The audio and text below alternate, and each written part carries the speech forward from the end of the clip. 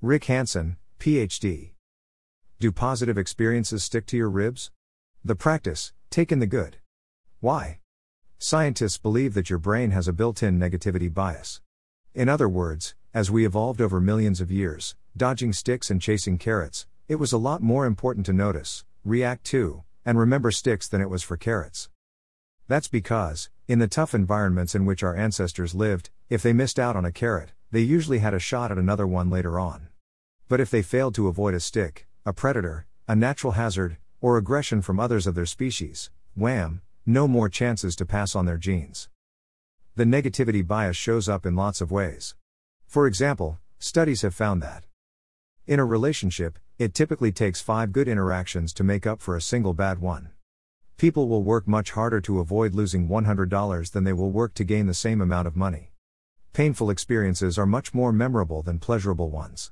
In your own mind, what do you usually think about at the end of the day? The 50 things that went right, or the one that went wrong? Like the guy who cut you off in traffic, what you wish you had said differently to a coworker, or the one thing on your to-do list that didn't get done. In effect, the brain is like Velcro for negative experiences, but Teflon for positive ones. That shades implicit memory your underlying expectations, beliefs, action strategies, and mood, in an increasingly negative direction. And that's just not fair, since probably most of the facts in your life are positive or neutral. Every day, lots of good things happen, such as a lovely sunset, someone is nice to you, you finish a batch of emails, or you learn something new. And lots of other good things are ongoing aspects of your world, for example, your children are healthy, life is peaceful in your corner of the planet, or yourself, for example, personal qualities like determination, sincerity, fairness, kindness. Besides the sheer injustice of it, acquiring a big pile of negative experiences in implicit memory banks naturally makes a person more anxious, irritable, and blue. Plus it makes it harder to be patient and giving toward others. In evolution, Mother Nature only cares about passing on genes, by any means necessary. She doesn't care if we happen to suffer along the way, from subtle worries to intense feelings of sorrow, worthlessness, or anger, or create suffering for others.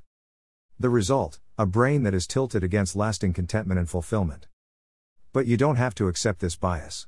By tilting toward the good, good in the practical sense of that which brings more happiness to oneself and more helpfulness to others, you merely level the playing field. You'll still see the tough parts of life. In fact, you'll become more able to change them or bear them if you tilt toward the good, since that will help put challenges in perspective, lift your energy and spirits, highlight useful resources, and fill up your own cup so you have more to offer to others. And now, tilted toward absorbing the good, instead of positive experiences washing through you like water through a sieve, they'll collect an implicit memory deep down in your brain. In the famous saying, neurons that fire together, wire together. The more you get your neurons firing about positive facts, the more they'll be wiring up positive neural structures. Taking in the good is a brain science savvy and psychologically skillful way to improve how you feel, get things done, and treat others. It is among the top 5 personal growth methods I know. In addition to being good for adults, it's great for children, helping them to become more resilient, confident, and happy. Here's how to take in the good, in 3 simple steps. How? 1. Look for good facts, and turn them into good experiences. Good facts include positive events, like the taste of good coffee or getting an unexpected compliment, and positive aspects of the world and yourself. When you notice something good, let yourself feel good about it. Try to do this at least a half dozen times a day. There are lots of opportunities to notice good events, and you can always recognize good things about the world and yourself. Each time takes just 30 seconds or so.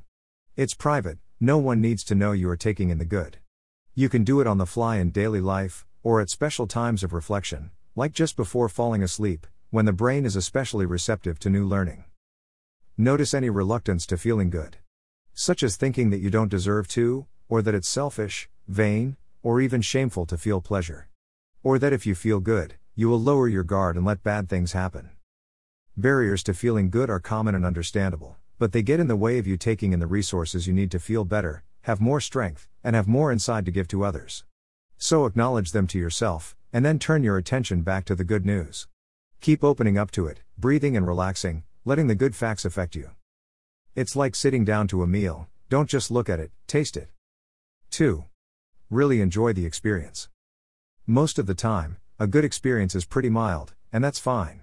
But try to stay with it for 20 or 30 seconds in a row, instead of getting distracted by something else.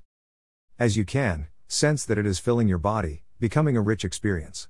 As Mark Lewis and other researchers have shown, the longer that something is held in awareness and the more emotionally stimulating it is, the more neurons that fire and thus wire together, and the stronger the trace in memory.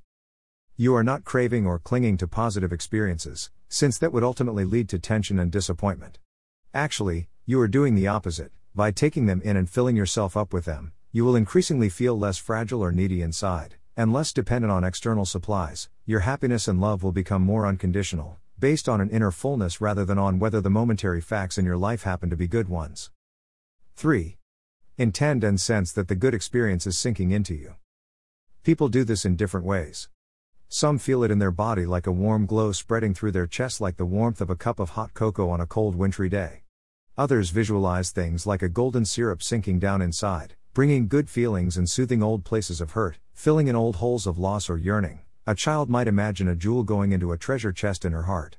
And some might simply know conceptually that while this good experience is held in awareness, its neurons are firing busily away and gradually wiring together. Any single time you do this will make only a little difference.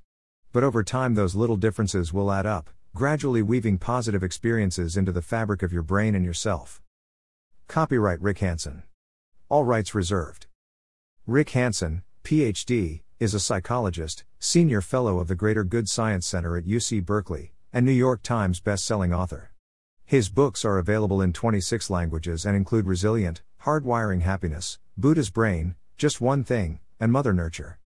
He edits the Wise Brain Bulletin and has numerous audio programs. A summa cum laude graduate of UCLA and founder of the Wellspring Institute for Neuroscience and Contemplative Wisdom, he's been an invited speaker at NASA, Oxford, Stanford, Harvard, and other major universities, and taught in meditation centers worldwide.